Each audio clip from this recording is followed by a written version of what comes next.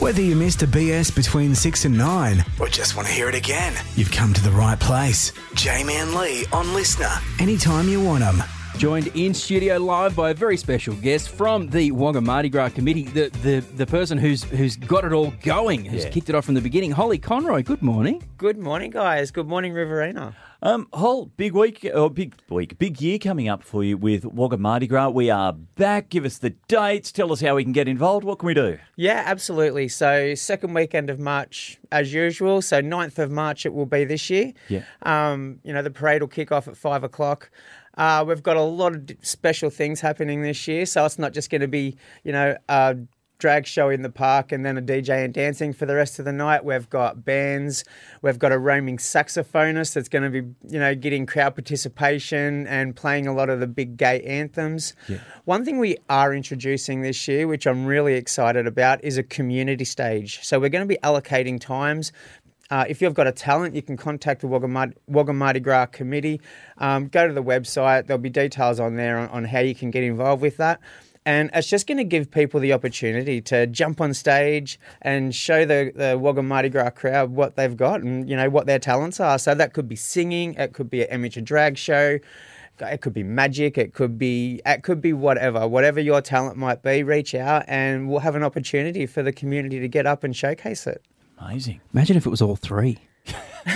Triple threat. A singing drag magician. That'd be unreal. Well, I'm sure there is someone out there. Challenge accepted. Far more talented than me. Talk to us as well. People can register to be part of the parade and get their floats in? Yep. So float registrations are still open. They'll be open until, I think, mid-February. Yeah. And I encourage everyone to get down. We've addressed I know in previous years, the music in the actual parade has been, patchy in places, but we've absolutely addressed that this year and the main street will be pumping. So we really encourage people to get down, register your floats and come and enjoy the absolutely amazing afternoon. Yeah, it's just been, for the last couple of years that we've been able to be involved, it has just, and I mean, from the start, it's been an incredible event. And the support that you get and the support that you see down the main street is huge. It must mean a lot to you and the committee. Oh, absolutely. Yeah. And I mean, when you're at the event, we look around, we don't just see people of the LGBT community. We see, grandparents with their grandkids. We see straight families. We see allies. It's a great mixture of so many aspects of our community that just on that day get along so amazingly and everyone has such a great time. You can see it on their faces, whether they're little kids or grandparents, everyone absolutely loves it. Yeah. And there'll be a bit of a bigger push this year to help people get involved in the sort of like decorating their shop fronts and things like that and contributing to the look of the parade from a sort of audience perspective as well. Yeah, absolutely. So we're introducing some awards this year. So we're going to have like a Best Dressed award for adults and children. We'll have, best decorated floats or groups. A float doesn't necessarily mean you're on a vehicle. Yeah. A float is also, a group that's dancing or walking along waving. So it's, float/group. One thing we are doing this year, which I think is really important, is we're recognising our community advocate, someone who's, gone above and beyond for the LGBT community in their hometown here in Wagga, and we'll be recognising that on the day as well with an award. So, look, it's going to be really special. We're trying to involve the community as much as we can, in the event, because at the end of the day, the event is for the community. So, if we can make it more inclusive for the community, then we'll continue to do that.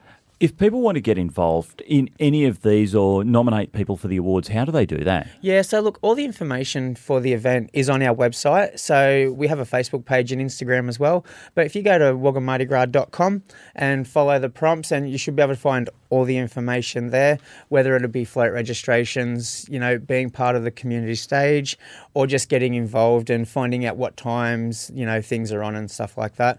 We also have events that start from the Thursday before. So we've got our drag queen bingo back again this year, which was nice. very, very popular last year. We've also got our major drag show, which is the Friday night. It's our flagship event before the main event on the Saturday. And we have the queens coming down from the Gold Coast. They're professional queens. They do it for a living, and they are absolutely amazing. So I really encourage people to get along and check that show out down at Tilly's. It's going to be a great night. And then obviously after the event's finished at 9:30, Tilly's will be continuing on with the after party. So we just really encourage everyone to come down, enjoy the whole entire weekend and just make the most of it. Hol, it's always a pleasure to catch up with you, and we'll catch up with you again, no doubt, a few times before Mardi Gras gets underway. 9th of March is when it's on, and thank you so much for your time this morning. My pleasure, guys, and enjoy the rest of your day, Riverina. It's Riverina's Triple M. Jamie and Lee with you this morning. Check out Wagga Mardi Gras on Facebook. Check out the website. Register. Vote for those awards and nominate people who have been doing amazing things in the community.